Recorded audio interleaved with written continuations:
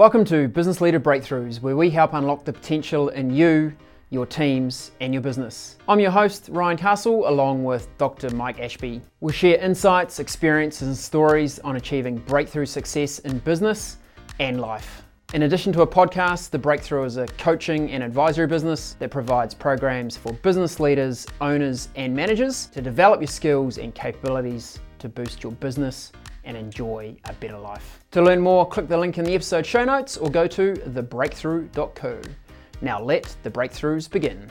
Welcome along to today's episode of the podcast. I'm very grateful to have my co-worker and our Breakthrough Head of Digital, Milena Cooper, with us today. Milena, welcome along. Thank you for having me. It's exciting to be here. In the podcast today, we're going to be talking about our breakthrough learnings in using freelancing and outsource work. We've tried it in a lot of different projects, a lot of different forms, and some of them have been stellar successes, and others we put in the, what would you call it, the learning basket? That's right. Sometimes, a big steaming pile of what, but the point is to learn from it, and that's what this podcast is about. Absolutely. Let us share some of those wins and some of the almost wins with you. So maybe, Milena, give us some context. Why would organisations and why have we looked to outsourcing and freelancing as an option? So I think one of the main things is that, you're really focused on growing your business or being able to do more with less. One of the things we always talk about. And you don't have to do it all yourself. And so kind of as being the digital manager here, we really look to how can we deliver what we need to deliver on without having the expense and the time of bringing people into our business on a permanent basis. And sometimes it's because we don't know what we need yet. Yes. So it's giving us a chance to evaluate what we do need and get that capacity and capability that we don't actually have in-house. So let me dig in on that one a little bit. How do we think about capacity versus capability? Capability is about the skills. So sometimes we just don't have the skill set. So some of the projects are about getting specific set of skills around design, and they might be short-term. So we don't need to hire a full-time person to do a short-term, highly skilled task.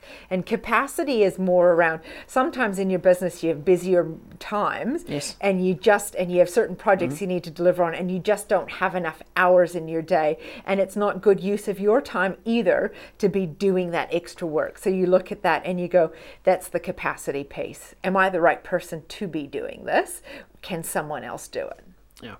And maybe a really couple of simple examples around that capacity and capability. Capacity, we had a video that we just needed the audio transcoded into text. So, could I have done it? Could you have done it? Could someone else in the team? Yes, skill-wise, absolutely could have got that done. Was it good use of our time? No. Put it on a freelance platform, it was sorted, it was back to us the next day, and it cost us literally a few dollars. Yep. And then capability-wise, we had quite a complex web project that we were trying to get in. It had multiple points of integration. We actually just didn't have the skill and the knowledge to do that, so that's where we really needed some capability. Absolutely. Yeah, great examples. Often the challenge around hiring people on a full-time basis is we really want them to be amazing at everything. Yeah. And we're lucky that many of our team are amazing at so many things, but you don't always get absolutely everything that you need. And this is one of the ways that freelancing and outsourcing can help us, right? Absolutely. Another example, and we'll probably come to it again, is a workbook that we have done. So we got it done once. The first experience was terrible because I did a lot of things wrong. Hence, you can learn from me. And the second time around, I found a much better freelancer who had the right capability and had good communication with him and got it done. And since we've done 3 more, and each one has been a breeze and kind of just leverage for me to be able to do what I'm good at. It's the content piece and the organizing, and let him do all the design and all the production, and it gets done magically overnight. While I'm sleeping, he's working. Sure. And so, so it was really good from that perspective of getting us to where we needed to be a lot more quickly than if I had tried to do it myself, and more cost effectively than if I had hired an agency locally here as well. And that's another piece of it, is that you can look at where you find these people. So local is good, and you often get referrals from people to give you extra capacity, and we've used a local agency to help us with some of our marketing for things that we needed to be done here where they were client facing. Yes. And an understanding of the local market was really important. So kind of assessing what's the right person. So that was a local resource. The second is when we do outsource, and that could be anywhere in the world, because there's no specific need for them to have any local understanding, local market knowledge, or even time zones isn't an issue, and sometimes it can be your advantage. So you go anywhere in the world and you use a freelancer platform. We use Upwork a lot, but there's many different ones out there. I've also used... What are some of the countries we've had people working for us in? India, Pakistan, Serbia, Israel, Philippines, South America. So phenomenal talent available on these platforms. And we're going to talk to you about some of the tips and tricks about how you brief things well so you get good results on these. But there's some very talented people there that are available for instant access and can do great work if it's spec'd in the right way. And then the last one is virtual, where you literally actually don't even have a person working for you anymore. You find technology solutions to problems. So that earlier one that you talked about with the transcript. So we've done more and more videos now. Early on, we got a physical person to transcript. Now we've got a piece of software called Temi, which does that first level transcription and creates the SRT file for you. And it's probably 85% accurate for cents per minute. It's almost instantaneous. You upload the file and it notifies you when it's done, and you just go in and do the little corrections. So some of those things are even better. And you have one that you use as well. Yeah, so I have a calendar appointment management tool that's based around artificial intelligence.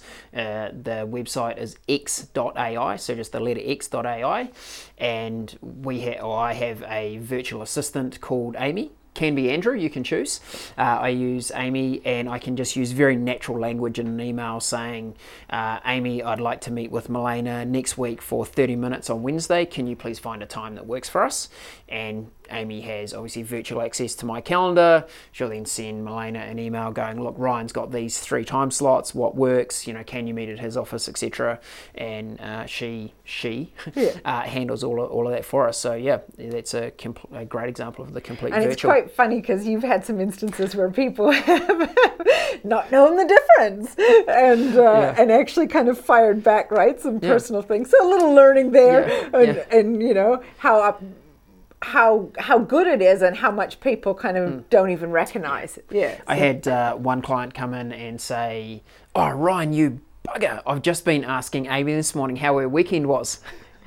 But that's how good some of this technology is getting. And think about just in that small instance how much time we spend just trying to coordinate meetings. I could easily lose hours and hours a week trying to just manage diaries between 2 or 3 people and get it coordinated. And Amy can do that all seamlessly. And look, is she perfect? No. Does she work probably 90% of the time? Yep, absolutely. So that's 90% that's sorted, and the other 10% then we put real people in to help get the 10% sorted. So and I think that's, again, one of our big principles that we've talked about in some of our different podcasts about what's fit for purpose. You have to think about what's the right level of success that you need. If it has to be 100%, then make sure you find the best resource. But in a lot of cases, it can be 80%, and you deal with the exceptions with your own time. Yes. And you save so much time, and you can save so much ultimately money, and you create more growth in the business because you're working on the higher value stuff. Correct. So that's the number one reason why you do outsourcing. Spot on. So if we talk about the what and the when, Milena, what's some examples for us? So I guess one of the things that I look at first is, what's the time frame? So is it a short-term solution? Is it because we've run out of, as we said earlier, capacity, we just need something to fill the gap for us? Or is it a capability piece and that might be short term as well, where we need to figure out what do we need to learn about this so that if we need to bring it in-house, we can. Okay, so are we going to talk tips? Yes, let's talk. So I'm going to talk about it kind of right from woe to go. And I think the first thing is being absolutely clear on what work you need done. If you don't plan, you will fail. And it's even more important when you're talking about external resource, because you don't have the opportunity to see them face to face, to communicate through it. So the more you spend the time thinking through what's the scope of the work that you need to do, what are the skills, what are the capabilities that you require, what's their expertise that you need, and the experience that they should have, what are the timelines, what are the estimated hour weeks. It sounds like a lot, but think those things through and you will have a much better chance at the end of finding a person that is going to deliver on what you need. Because you can spend hours in the end afterwards trying to fix the mistakes or make somebody do what you need them to do, which you weren't clear on in the first place. So absolutely critical is thinking through those things. Yeah, clear expectations right at the beginning, and a good lesson for management in organisations overall, regardless whether it's an internal employee or an external resource. Being clear on what the outcome is. I think we fall into the trap when it's an internal resource. We can kind of, because we're close, communication's a bit easier. We can kind of tweak the process as it goes along. I'm not saying that's a great result. Actually, just being clear at the outset about what are we trying to achieve here and how will we get it done makes a huge difference. Yeah. And so second to that is write the brief. So we love to go, we're clear, we thought about it, and then we just immediately go to, let's find somebody. And sometimes it's really easy, find someone you know, right? Because network is also a really good way. But then you kind of stop the evaluation process because you think, oh, this person can do it, and you don't actually write it down. And by writing it down, by actually writing those things down and having something to give to that person makes it absolutely clear. So we've done that with our marketing agency. They're here. Yeah, sure, they have expertise, but writing the brief, and then they did a reverse brief to us, and they said, this is what we heard you say you wanted. Again, fundamentals to success. So that's a top tip there, because exclamation mark, asterisk, all of those. Yeah. And also because, again, in that freelancer space, when you go to post a job like we do in Upwork, you have to write a brief. And if you have it in writing that you said, I'm looking for this, these are the skills, and you also use it when you're filtering your freelancers, then again, you're going to be more likely to find the right pool of candidates in the first instance, and they're going to find you as well. Because sometimes it's hard. There's literally thousands of people out there who say they can do their job, and some are desperate to do your job, and they will, so you'll get lots of applications, just like what you did when you posted a job ad.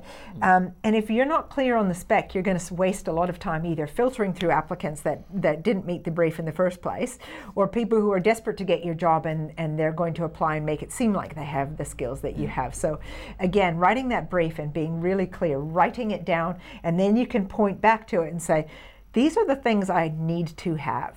And sometimes it's as simple as the deadline. If they can't meet that deadline, you're going to have to eliminate them. Sure. That's a critical piece. Look, one of my top tips when you're using freelance platforms is absolutely write the brief.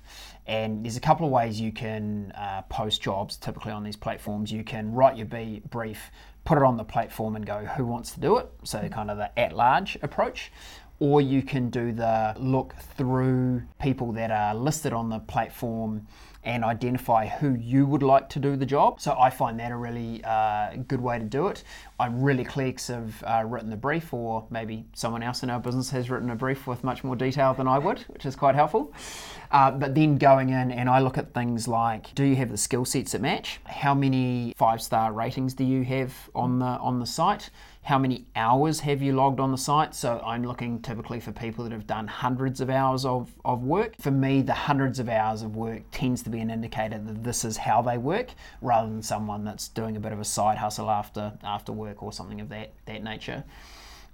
So yeah, hours, ratings, technical skills, and then once I've identified a small group, normally like 5 or 6 people, I can then have the ability to contact them directly and go, here is my job brief, would you be interested in doing the work for us? Yep. And I find that results in less effort around, rather than just publicly posting the job, when you tend to get, literally hundreds of responses back going, yeah, I can do it, yeah, I can do it. I find that that approach works well. Yeah, that's a great tip. The other thing I learned, and this was a hard learned lesson, was to ask lots of questions. Don't assume anything, because again, it's one of those things, it's a bias. Oh, they look like the right person. They sound, they're saying the right things. Yeah, I'm just going to go for it. It feels pretty low risk. And sometimes it is fairly low risk on those simple, basic jobs. Like, so you make an evaluation. If it is a really basic task that a lot of people can do, go out there, get it, find the one, boom. But if it is specialist skills, like when we had the person that was doing that integration of our database, when we were looking for somebody to design a workbook, when we've been looking for people around podcasts, you want them to have those skills. So helping to look at the ratings, to helping to look at the hours worked and those things tells you about their experience. But asking questions gets to who they are and also how they communicate.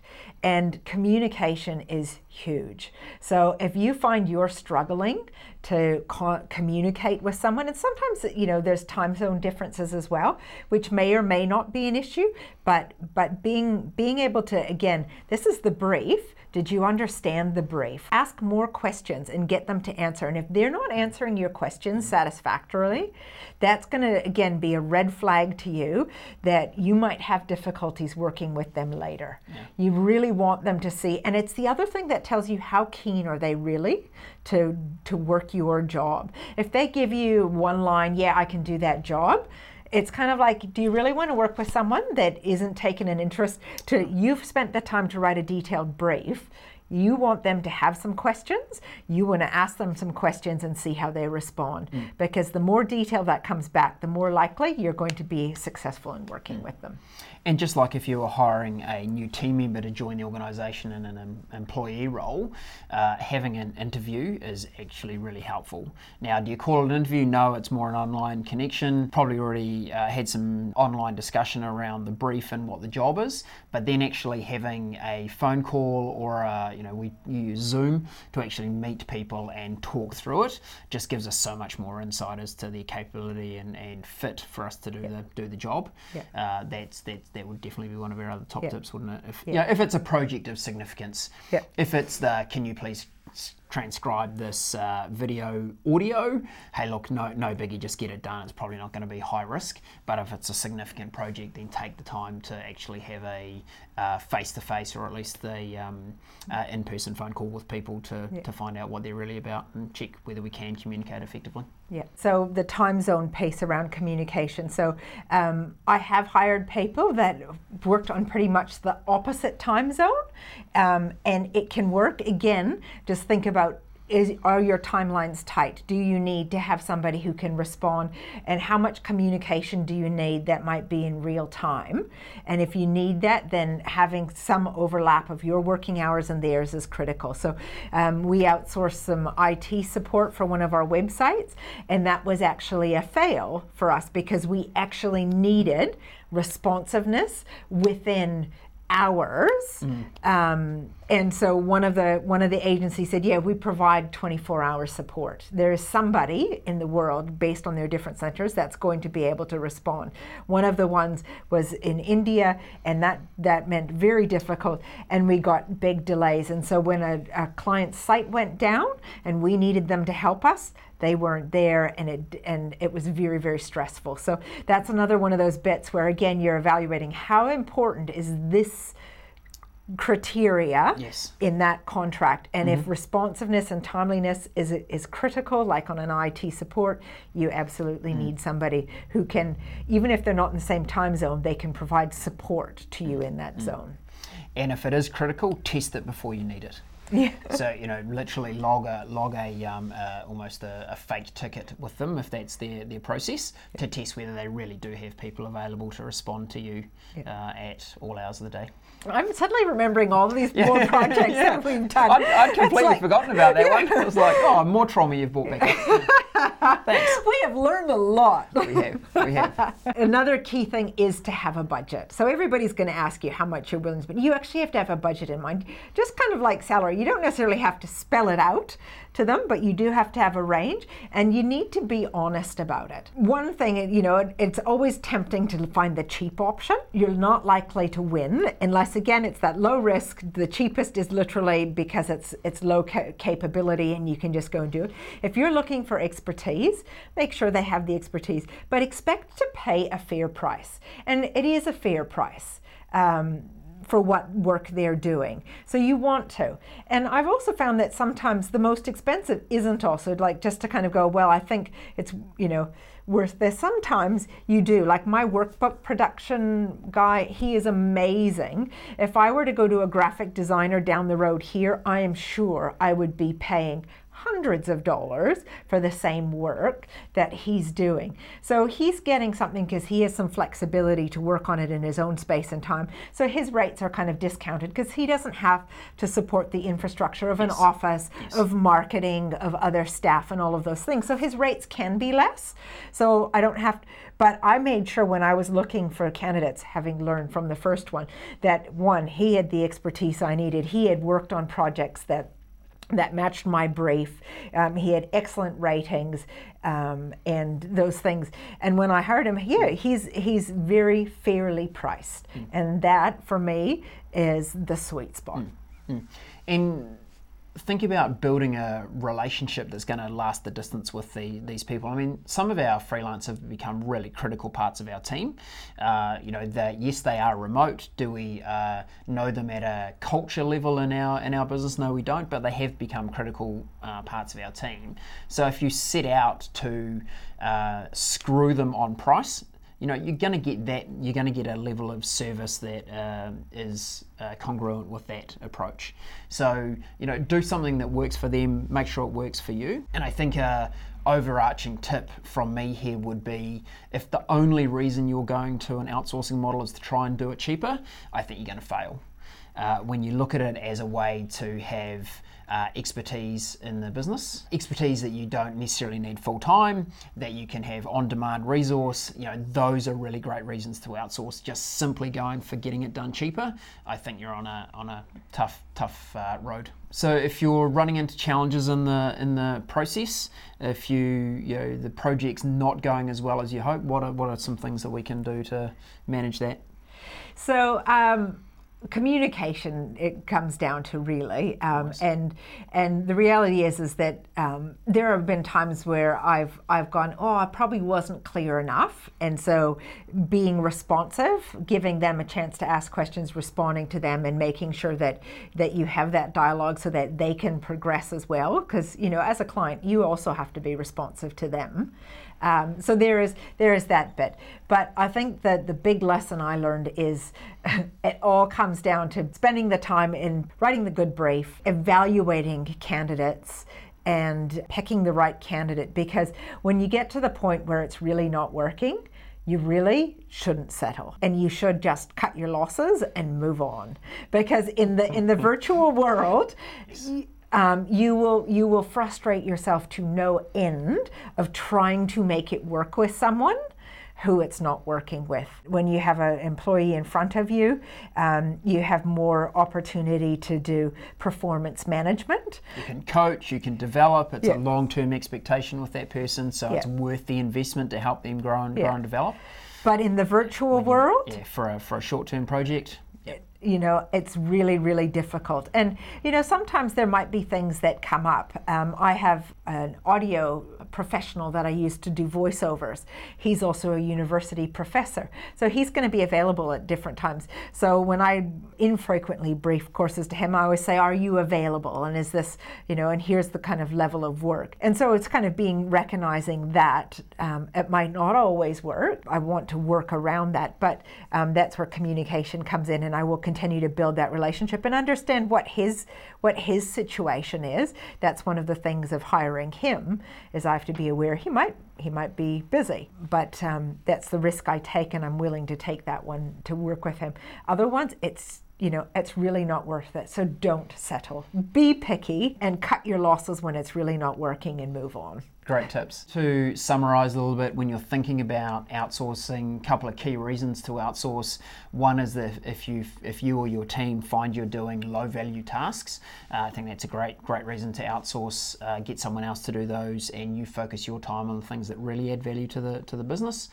And certainly the other one being where you lack the expertise or capability in your business and it's not a role that you would require full time. Outsourcing is a fantastic way to just absolutely raise the capability and expertise that you have in the business, albeit virtually, is a great way to do it. If we were reflecting on the top tips, we would say communication is huge. Be very, very picky about who you choose to start working with. And the more important the project is to your organisation, the pickier you need to be. Yeah. If it's a low value task and it's a one-off, look, don't waste your time, kind of get it done and bear the consequence possibly. Yeah. But if it's an important project, spend the time, brief it really, really well, interview people, check that they have the expertise, get them to do a trial project before you commit to the larger thing, and then communication all the way through. Every hour you invest in the front end is going to come back in spades in the back end for how smoothly and how well this project will run. So front load your thinking and your time in planning, and you will absolutely have the return in giving you the capability and the speed and finding the candidate that fits with your organization. And look, we find this really exciting as a way to raise capacity and capability in our own organization. The world is changing very quickly. Innovation, technology is changing every single day. We're always trying to find better ways, more efficient ways to get things done. And being able to have access to a global platform of people with different expertise is such a great addition to our business. It's been a huge enabler. We've been able to deliver projects that we just simply wouldn't have been able to deliver either maybe at all or certainly not in the timeframes that we've been able to do them internally. Does it come with some challenge? Absolutely. Yeah, it does, but we really hope that some of those tips we've given you, we might have opened your eyes to looking for technology as a way to solve some of these challenges for freelance platforms or certainly other organisations that are outside your own to help you deliver on these kind of things. If you've got any questions for us on how this works, you'd like more of our insights, drop us an email, drop us a comment on this podcast. We'd only be too happy to help. Milena, any closing words? So I highly recommend thinking before you hire, think, can we do this another way? And then evaluate that, because you might be surprised what you'd be able to do without hiring somebody to do it in your own business. Yeah. See you next time.